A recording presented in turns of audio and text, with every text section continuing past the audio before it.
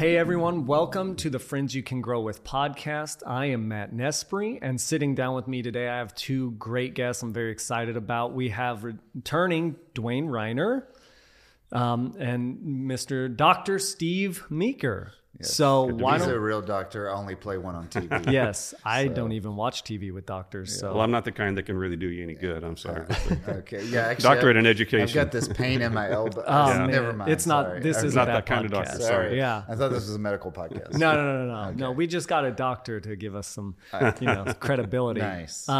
But I love that we have Steve here and Dwayne, because we're going to be talking about something that is, I think, such a great topic when it comes to Christianity, and that is the book of Revelation. Right. I'm going to be talking about that a little bit. But before we dive into that, why don't we just refresh everyone who you are, Dwayne, and then Steve will go to you and you can introduce yourself and a little bit about your story. So Dwayne, give us a refresher. So I work here at the Ark, been here for, at the time of recording, almost 13 years. Mm-hmm. So I love working with all ages, spend most of my time working and teaching kids, but also love working with adults, teaching them, getting to preach, things like that. Mm-hmm. So just thankful for those opportunities. Yeah, that's great. And I'm Steve Meeker, and I've been coming to the Ark for 24, almost 25 years. I started in 1999 in the old roller rink. Wow. And so I've seen some changes around. But I have been a school teacher for most of my career. I just retired year before last. Taught 42 years, and about 30 of those years were either in Conroe or Montgomery. So most of the time here in Montgomery County, and most of that time teaching world history and world geography. I've also done some administrative work and done a little bit of teaching at the college level for Sam Houston State. Okay. So that's kind of about my background of who I am and how I got here. You were wanting to know about how I got interested in the book of Revelation. I've always been interested in it. Mm-hmm. And my wife and I have been married. My wife and I met here at the Ark. Oh, wow. During the Deep Truth Question. Okay. Seriously, during That's the Deep fun. Truth Question, it was in August of 2008. It was a very hot day, and Pastor Allen happened to say, "Do you like this hot weather, or do you prefer cool weather?"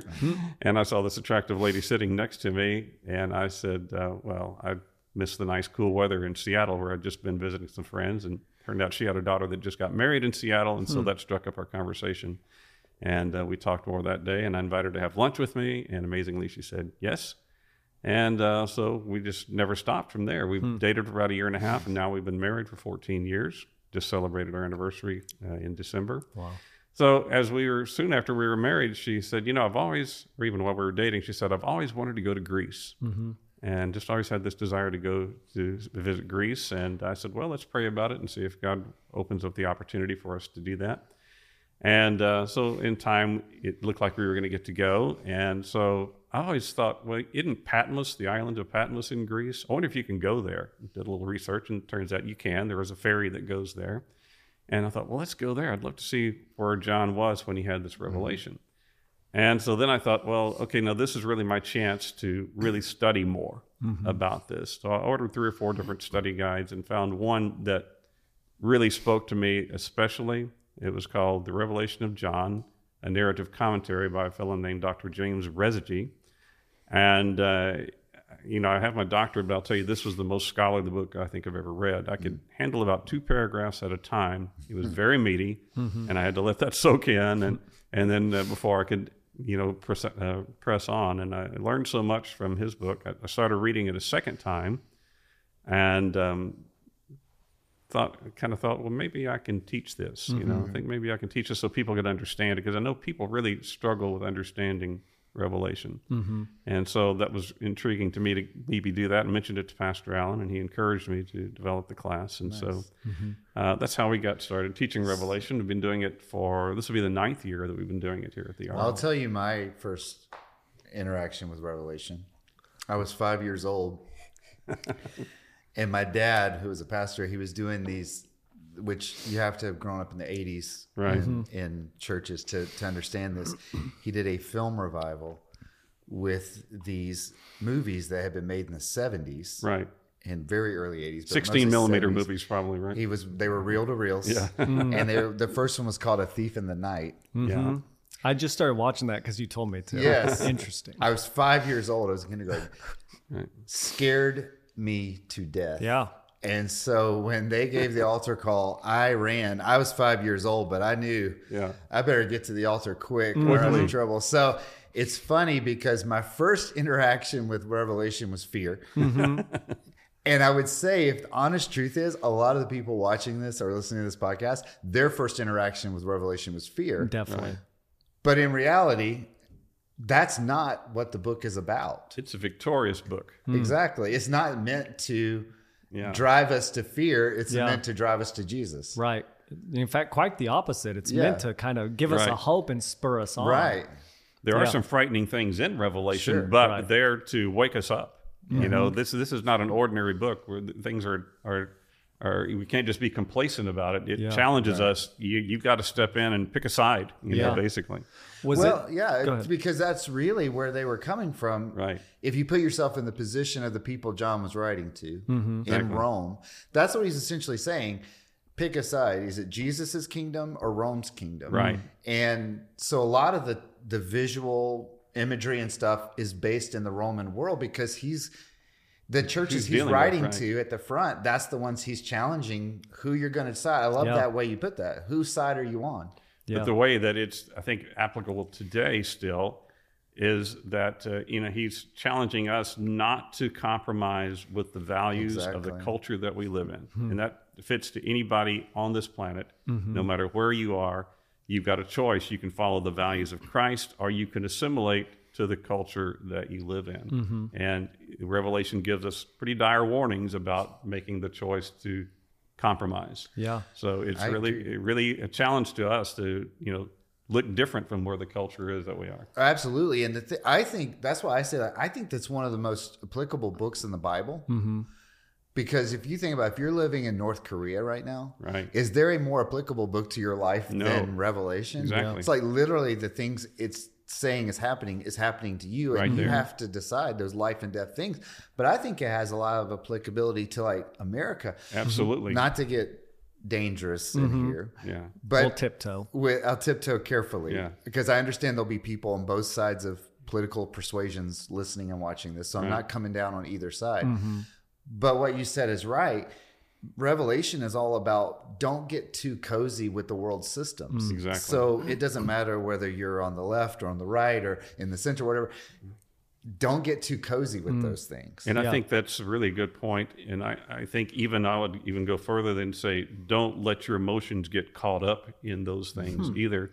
Because unfortunately, we've seen folks that have gotten caught up and gotten pulled off track. I saw, fortunately, people that have attended my class, and then I've seen things that they got hooked off on, and and I was like, "Boy, were you not paying attention?" I've always liked the expression. Well, I think to me, let me back up just a second. Revelation clarifies so much for us the fact that really we have only two things to deal with. Number one, the kingdom of God. Number two, everything else. And everything else is temporary. Only the kingdom of God is permanent. Only the kingdom of God is lasting. And only what's done for the kingdom of God is going to stand. And so the things that get pulled us off track, the political system, everything else that pulls at us, in the big picture, it's all like rearranging deck chairs on the Titanic because it's none of it permanent. It's not going to last. So where does our passion need to be?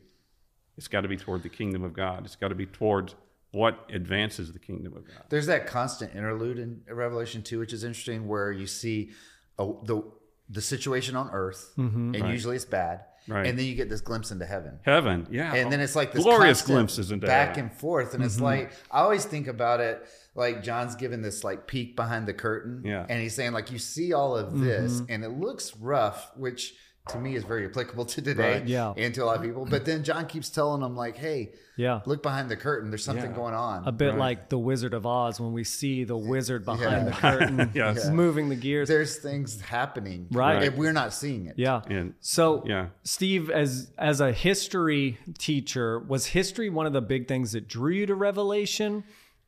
Perhaps it is, that time, the time of the Roman era, and who John was dealing with. In fact, I just want to talk about John for just a second. Okay. He's such an admirable person. When we first encountered John, he and his older brother James are working on their father's fishing boat when Jesus walks by and says, "Follow me." And Book of Luke ties that into the catch of fish. Maybe he would still be a teenager at that point. He's very young. Mm-hmm. But by the time he has this revelation, he's very old. He's probably 80, if not older. Mm-hmm. And he's the only one left. He's the only one who hasn't been martyred for his faith. And it's not they didn't try. The story is that the Romans were going to try to burn him at the stake, and he didn't burn. I don't know. That's not in the Bible. That's been Christian legend passed down. And so basically they put him out on this island where he couldn't do any harm, to live out his life. Yeah, basically that's where they put him. And so, yet he's out there worshiping the Lord one morning, and he hears this huge noise behind him, and he turns around and he has this incredible vision of Christ with, this white hair and this brilliant face, and his feet are like bronze, and there's this when he speaks, it's like the waterfalls, and there's this sword protruding out of his mouth, a strong metaphor, the power of the words of Christ. And it's so, and he's got the stars in his hand, incredible vision of Jesus. And John says, I saw him and I fell over like I was dead, like he fainted. Mm-hmm. And so I like that stars in his hand. In verse 16 of chapter 1, Jesus is there with the stars in his hand. And in verse 17, he takes that same hand, puts it on John's shoulders and says, "It's me, John. Don't worry. Don't be afraid. Don't be afraid. I'm right here. I'm the same Jesus that walked with you.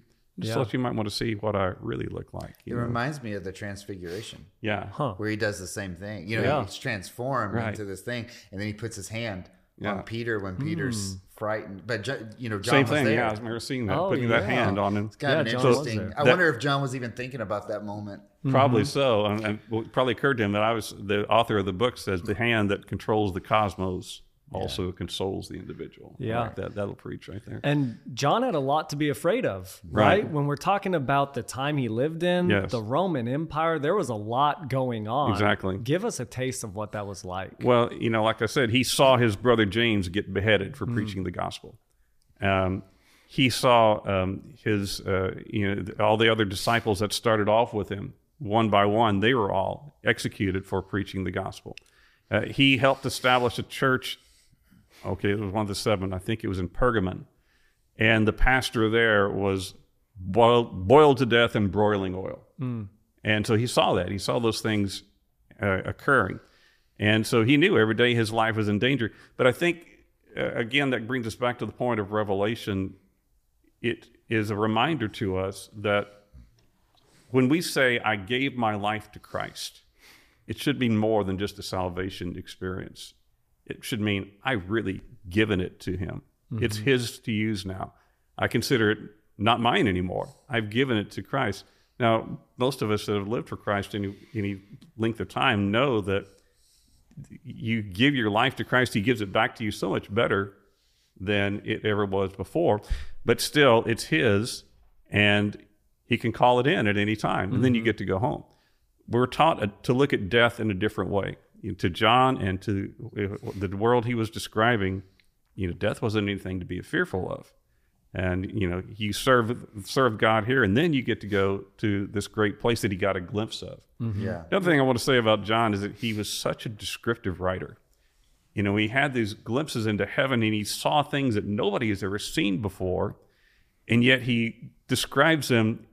He uses a lot of similes and metaphors to try to tie them into something from this world that we might kind of see that sort of look like this. Like there's this emerald kind of color around God's throne, and he's trying to describe it to us. And he does such a good job of being descriptive in his accounts that it really paints a great picture for. He's like our reporter on the scene there, and he starts right in the first chapter of Revelation. He says, "I, John, am the one who saw this," and he says it again at the end of chapter 22. "I, John, am the one who saw these things." And so he's just so admirable in the way that he's. And what I also admire about him is he would tell you when he did stupid things. This angel was talking to me, and I fell down and started worshiping the angel. and he said, "No, don't do that. I'm a fellow servant just like you." And so, I do stupid things. I don't want y'all to know about it, but John put it right in there for us to see. So he there's so much to admire about John in his writing, I think. He was also well versed in Scripture, because a lot of the imagery from Revelation is borrowed from the Old Testament. Old Testament, right? You can see elements of the plagues in Egypt in there. Right. Daniel in his visions, which were apocalyptic in nature, like the genre of apocalypse, like John wrote in Zechariah. Some of those. So there's a lot of elements that John drew from. So he was well versed in his own scriptures. Yeah, and was bringing that in, and also making a new application to a new group of people who are going to be dealing with these issues. It's interesting because you were saying he gives us a new view of death. And I think that's a great point, because, the word we use, martyr, in Greek, it just means witness. And so when we talk about a martyr, we basically mean somebody who's living out their witness. Now, we think of it as someone who dies for their beliefs, but it was more than that. It was someone who witnessed to Jesus and his kingdom and him as king. Their whole life was a witness. Yes, and what I love about Revelation too, and you're saying that he gives us a new view of death, is they overcame by the blood of the Lamb and the word of their testimony, which is their death. So in Revelation, death is victory, and that's so you gotta imagine, it's kind of the plot twist, Exactly. Well, it's the twist. Yeah, it's a twist on the world, right? The world is always when Caesar defeated an army and he conquered them, he would ride in through town in this parade, leading the people behind. The people would go in front of him, the slaves that were now slaves because they had been captured, and it was this victory parade. Yeah, and he had conquered, and he had bring death, and that death brought him victory. But it's the death of others. Right. But in Revelation, in John's view, and in the Christ's kingdom, it was Jesus's death, and then our death on behalf of following Christ, which gives us victory over Caesar, who is in that time frame the bad guy of that John's book, because that's who they understood as the bad guy. Exactly. So that's like the twist on it. Exactly. It's John took this and he turned it on its ear. And he said, everything that you're told is wrong by the world system.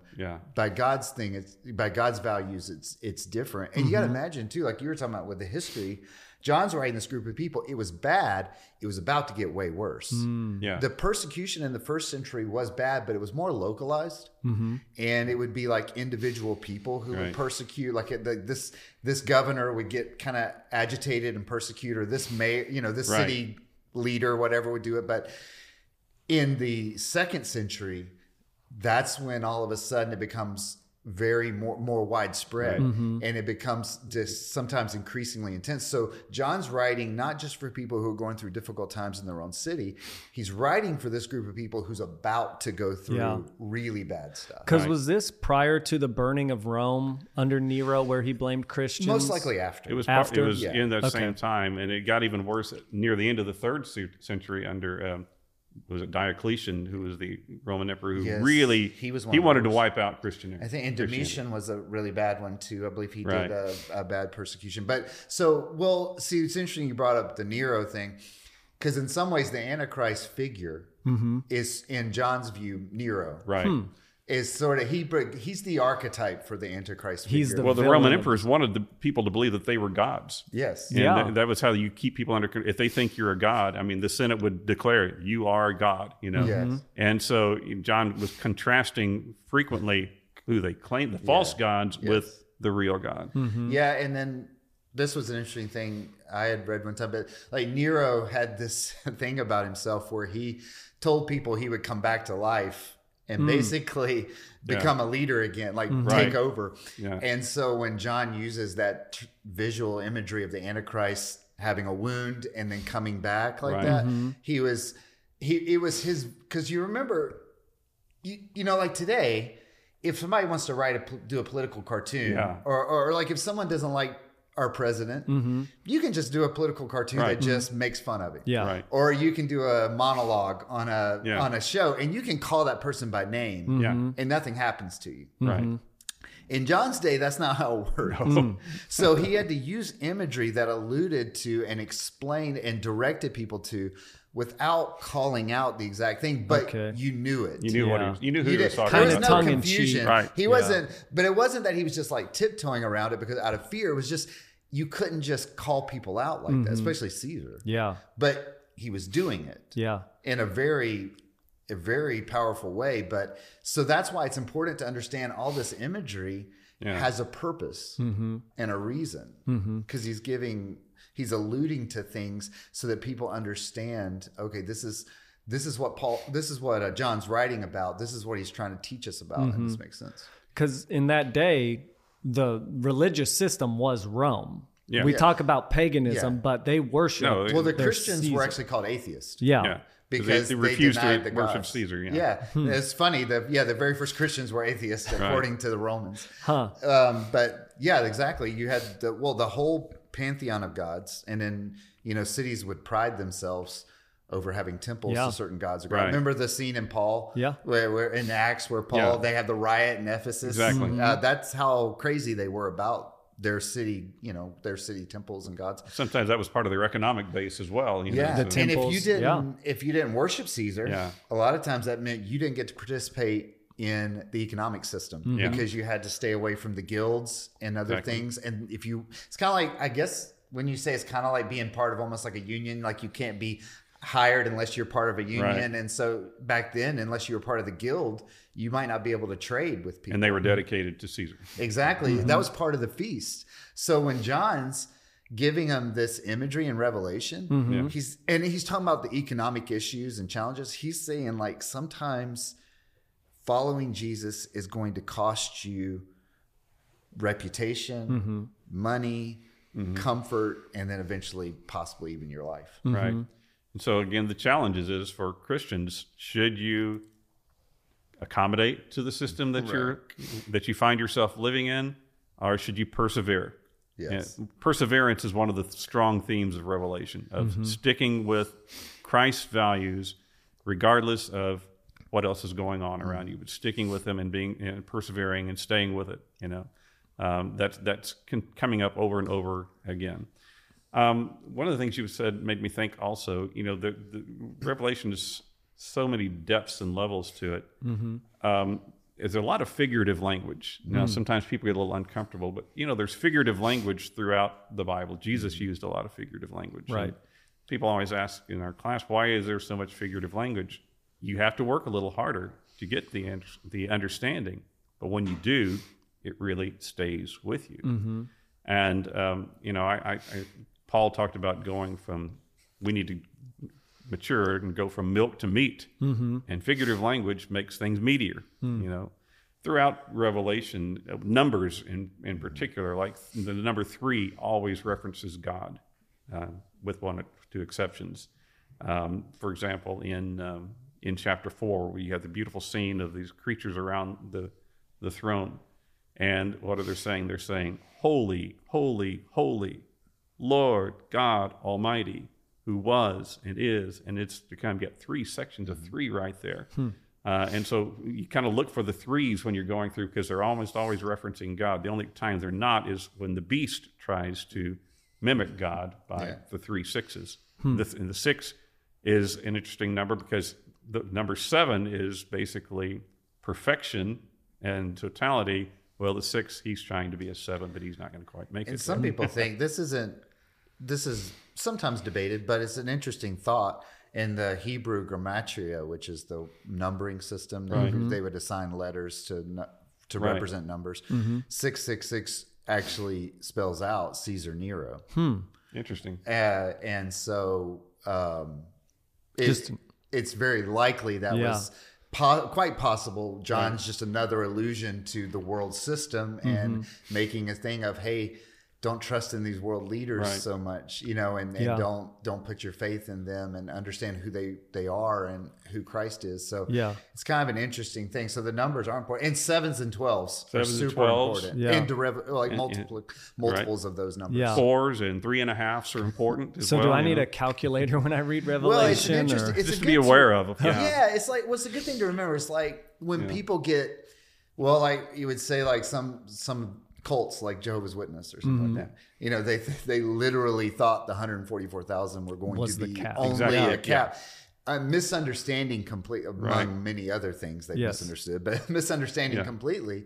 That was a representative number. You think of 12 tribes of Israel, 12 disciples. 12 means totality to God's people. Right? Yeah, and it is a representative of God's people because you had the 12 tribes, but then you had the 12 disciples. Right. And then you have the 144,000, which is a multiple. So what is John's reason for needing to write with so much metaphor and simile? You mentioned how Jesus taught with parables, and he makes the statement that he taught in parables so those who are blind can see.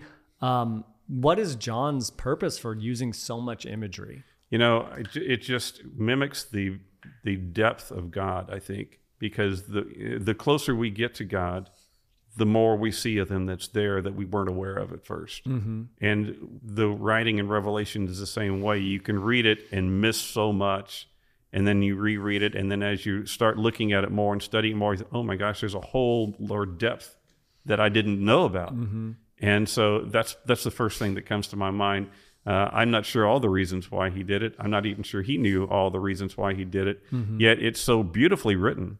The literature is amazing. For example, in chapter 6, this is the beginning of the judgment section. Each of the 4 beasts is called with the word "come," and they come and they when the scrolls are open. So there's 4 comes at the beginning of chapter 6. At the very end of chapter 22, when he's talking about Christ coming again, there's also 4 comes. I'm coming again. Yes, I'm coming. And so it brackets, the beginning of the judgment, end of the judgment. It's just, wow, that's so amazing that it's that it's just a whole nother dimension that you didn't see before, that you didn't notice before.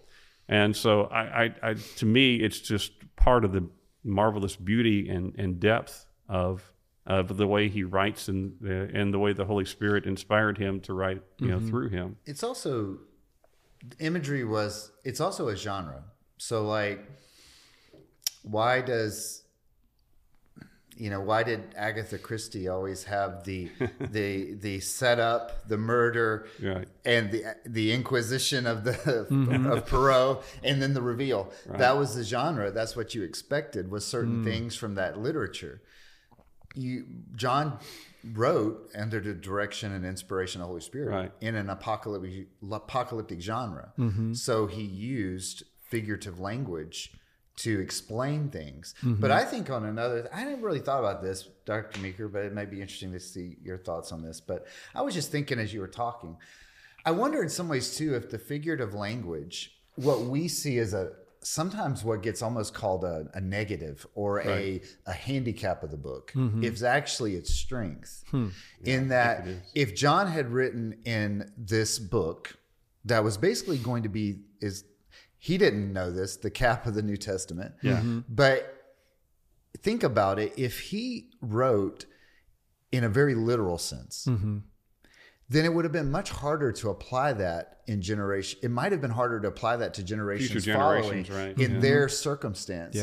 So writing in this very figurative, symbolic, almost fantasy-like imagery, if you think about it, you can apply it to Rome, you could apply it to Nazi Germany, you could apply it to North Korea, to China, to any other, any other empire regime, that's tried to assert God. You could apply these imagery and these principles to that, and it doesn't necessarily tie itself to, other than the fact that you understand who John was referring to immediately. It's easy to then transfer that reference to the current situation. So I wonder in some ways if the figurative language, once you kind of understand a little bit of what he's trying to get at Right. actually becomes a strength in applying the Bible to your life. Yeah. I think that's, in the first chapter, he sees this vision of Christ, and surrounding Christ are the 7 candlesticks, which represent the churches. The number 7 means totality. Right. So it's the total church from that day until, so the book is still written to us today. Exactly. And it still applies to us. And a side note on that image, I love the fact that the churches get their light from Christ. I'm sorry, I'm banging this microphone. You're good. The churches get their light from Christ, and then they reflect that light to the darkened world around them. What a great metaphor for, as Christians, what do? We have to have the light of Christ reflecting in our lives so that we can take that to the dark world and let it reflect to the people that are there, so that people don't see us, but they see Christ in us. And that's just another thing of what you're talking about. That imagery transfers from the first century down to us, 2,000 years later, and it still fits today. Yeah. And it kind of goes, then also looks, John's use of the Old Testament, it harkens back to the lights that were in the temple. Yeah. Right. The church is the light, place where God and humans meet. Okay. The church, Yeah. the people in the church, we're the temple of the Holy Spirit.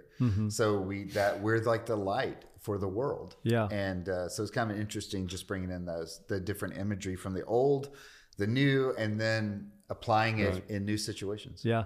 And I love how you said, Steve, about reading it over and over and over. I think it goes back to how so much of Scripture is meant to be just meditated on, digested, read over and over, which is closer to how first century Christians would be reading these letters. They would hold them in such high regard. How does that help us today when we're looking at a book like Revelation? How does it help me to read it over and over? It's not like a book I read in high school. I read it, write a report, and I'm done, right? Well, I'll tell you that I've been teaching it for 9 years, and I learn something new every time I teach it. There's something new that comes unfolds. Psalm 119, 130 talks about the unfolding of God's word, and every time I prepare to teach it and go through it, something new unfolds. In the teaching for me, and so it again expresses the depth, the many dimensions. Can I show this real quick? Sure. Yeah. I think one of the times I always start with this little chart. I don't know if you can see this.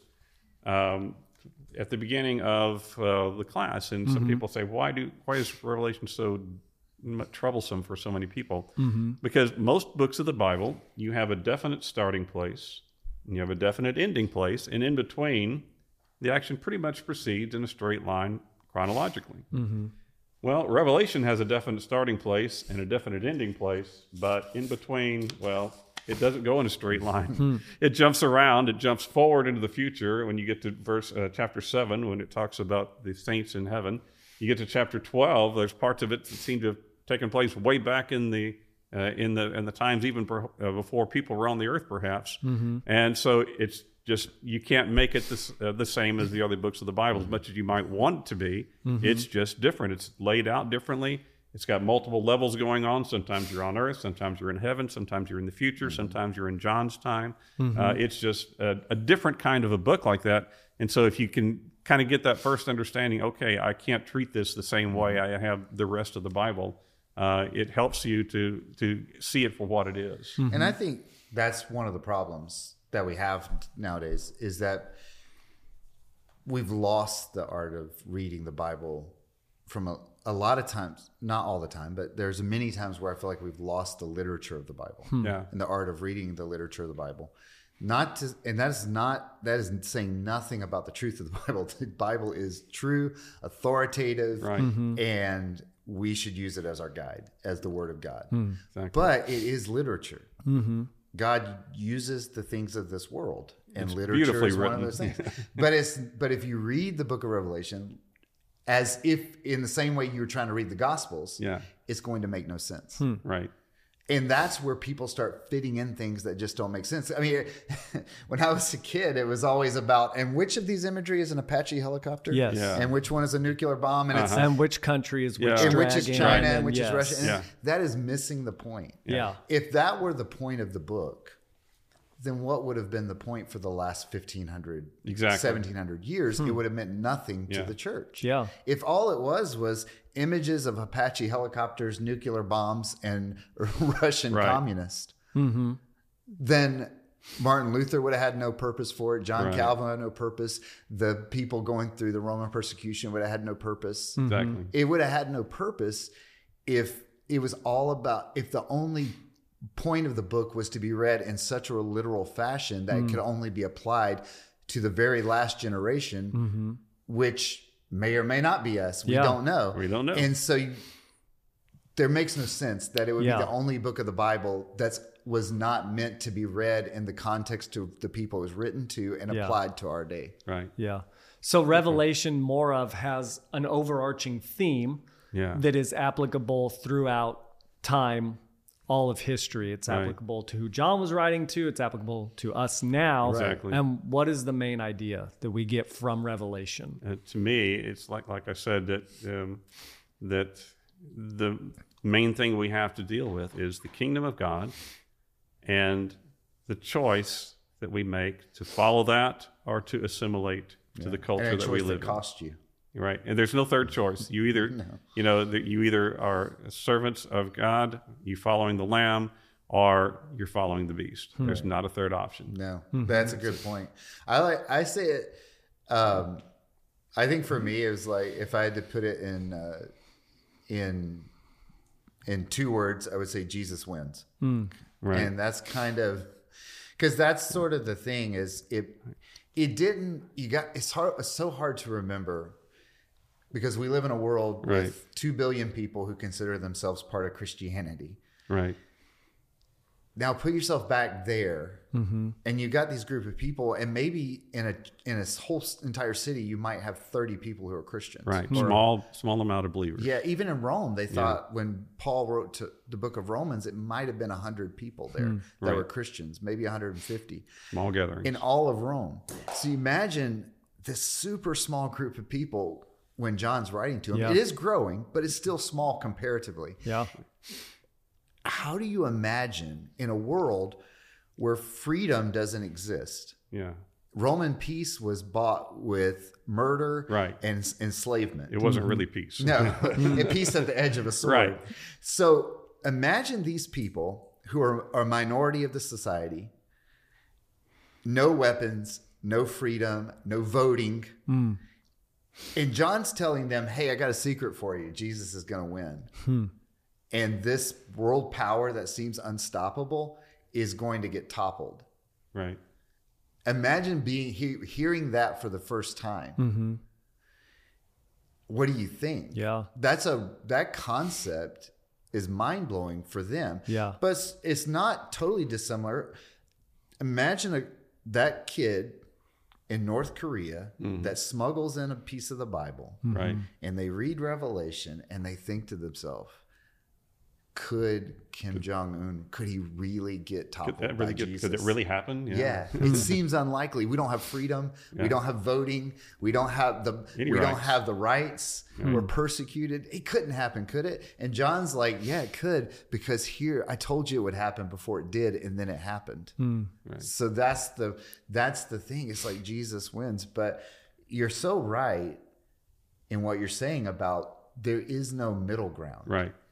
And I think that's such a good point, because that's the point where so many of us, I think, in the West are trying to live, is the middle ground. We're like, could we just kind of sit in the middle? Yeah. No. And John's like, no, you can't. Which he addresses right off the top Exactly. with one of the churches, right? Where he talks about being lukewarm. Lukewarm, yeah. Lukewarm. Yeah. One of the things that sometimes people come in, and I'm not going to get into the pre-trib, mid-trib, post-trib kind of thing. That's a long discussion there. Yeah.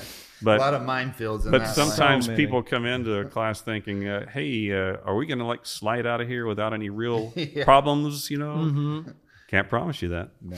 Can't promise you The that. book The of Bible Revelation doesn't doesn't promise that. No, Right. it certainly does not. Well, and it's not supposed to, right? Because to a certain extent, part of the Christian life is figuring out that tension. As Paul says, working out your salvation with fear and trembling a little bit. Okay, well, since we're just meddling here, Let's I'm meddle. going to get into it. Okay.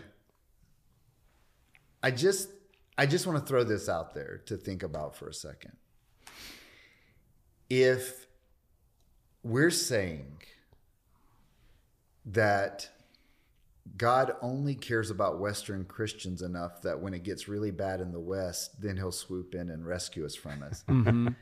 Isn't that a slap in the face to every Chinese Christian who endured torture in the 1950s? Isn't that a slap in the face to every Arabic Christian who's suffered under Islamic State in the 2000s? Yeah. To say that their value is not the same as ours is what it's saying, to say, well, Jesus didn't come back for them, but if things get bad for us, he'll come back. Yeah. What does that say about us and our view of us and our view of God? To say that somehow we, because we live in the we're the West, spoiled Westerners. we should be somehow immune from it. Yeah. I'm not saying I want persecution. No. I'm thankful for what we have. I'm thankful, and I pray that we don't have severe persecution. Yeah.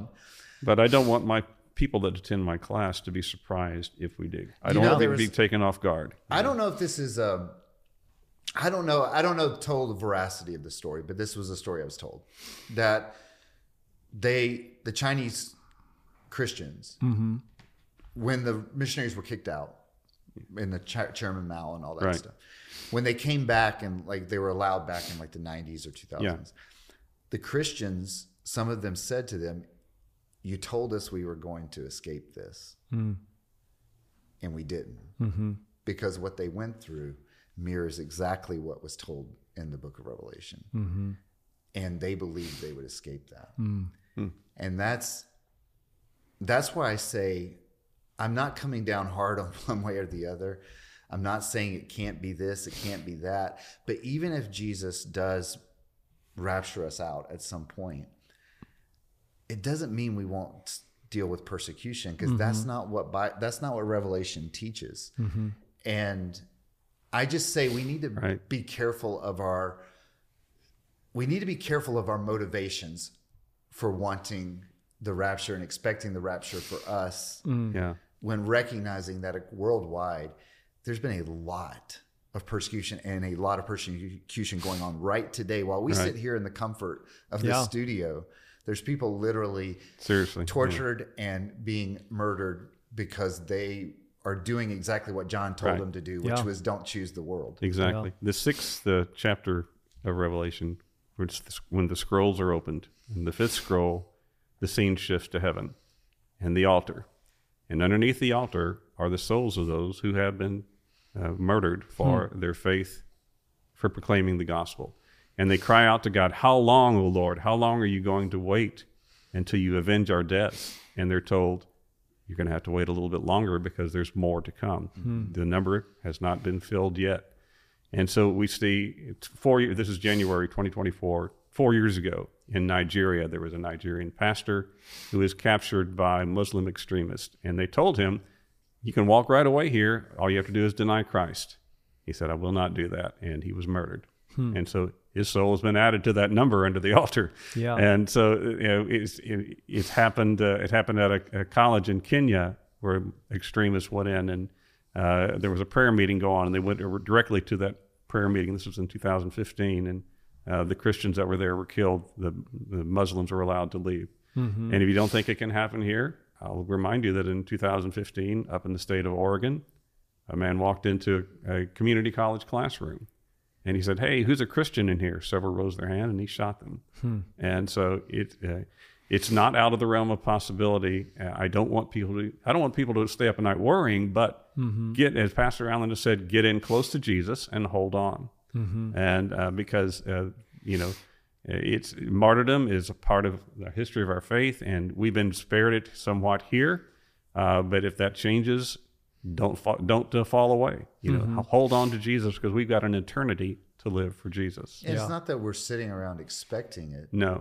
As some sort of martyr. And we should behave in such a way that invites unnecessary persecution. Like, we should behave as good, solid Christians.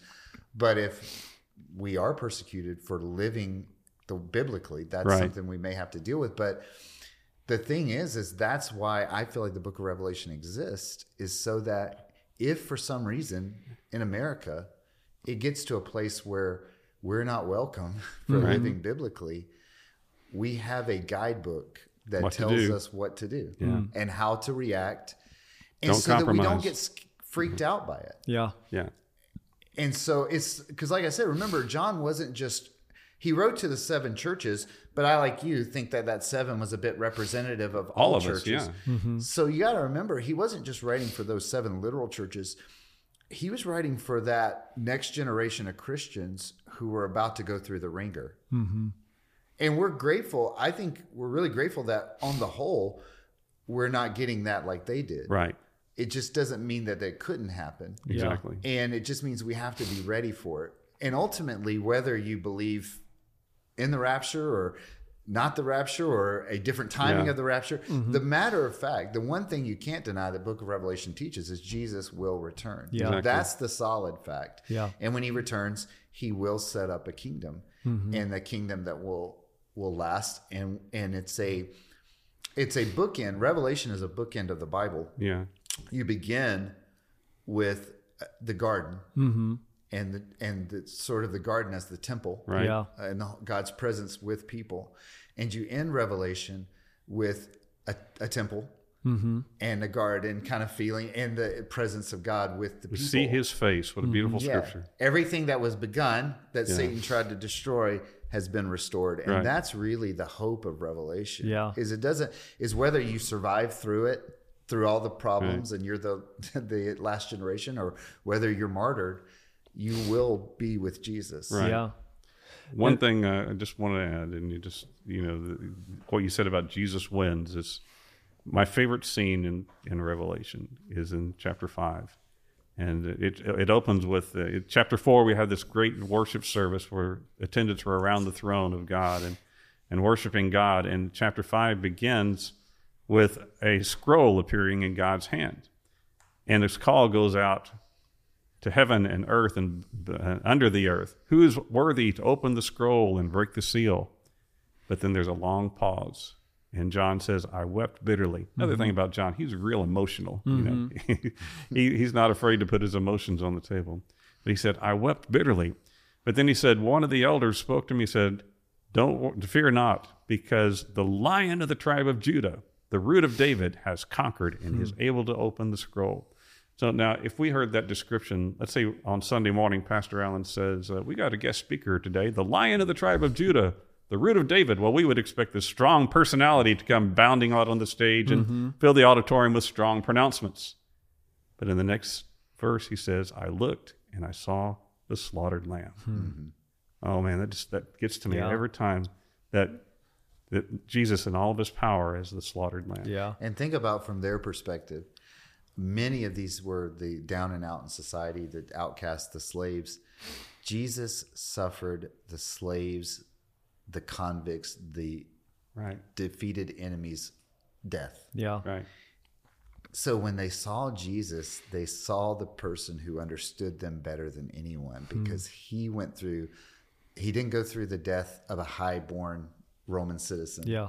He went through a slave's death. Yeah. And so when they see that slaughtered lamb, it's like, he gets me. Yeah. He knows what I'm going through right now. And sometimes in life, you don't have to be removed from something if you just know that someone's with you, and you know that they understand you. It strengthens you to go through. Yeah. And that's what it is with Jesus. He went through the thing that slaves went through. And so they felt, I believe, when they saw that, they felt like he knows us. Yeah. And just hearing you guys talk, it makes me think Revelation is in a way an expansion of the last week of Jesus's life, where he's in the Garden of Gethsemane. He says, Father, I don't want to drink this cup. If there's a way to be rescued from it, I would like that. But nevertheless, your will be done. And sometimes what Revelation shows us is that Jesus saves us not necessarily from death, but through it. Yes. Is that correct? Yes. Because if our focus as Christians is this resurrection life, we have to also acknowledge that there cannot be a resurrection without some kind of death. Yeah. It says in chapter 7 that they came through the persecution, not not avoided from it, not set apart from it, but they came through it, and he walked through it with them. And then he meets them, and it says that he shades them, and he nourishes them. When we get there, and heaven's scene is such a great scene of praise and worship to God, and what we have to look forward to there. What a great, beautiful picture John painted for us about what heaven looks like. Well, and the new earth is really the hope, because someone put it this way: if there were no resurrection, like bodily resurrection, where you literally have a body that comes back and functions and lives, then Jesus didn't actually defeat death.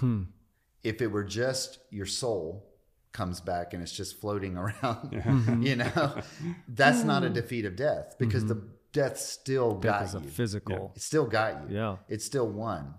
So you have a new body. But you have a new body. Yeah. So it's when it says that death, where's your sting?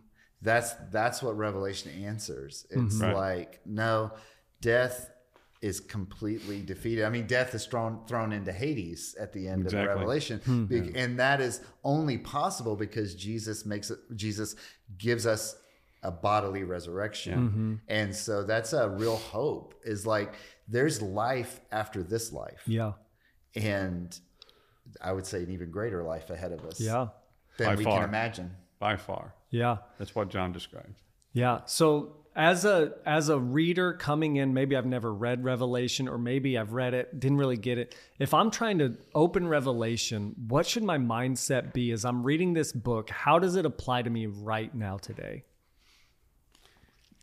There's so many ways that it applies to us. But if you're coming to it for the first time and you're seeing what John saw, and try to put yourself in John's place, and see what he saw and experience what he experienced, and come to the conclusions that he came to, that there's no way, that there's no compromise with the world that we live in, but that the only intelligent choice we have is to give ourselves fully and totally to Christ, without any reservation, without holding back.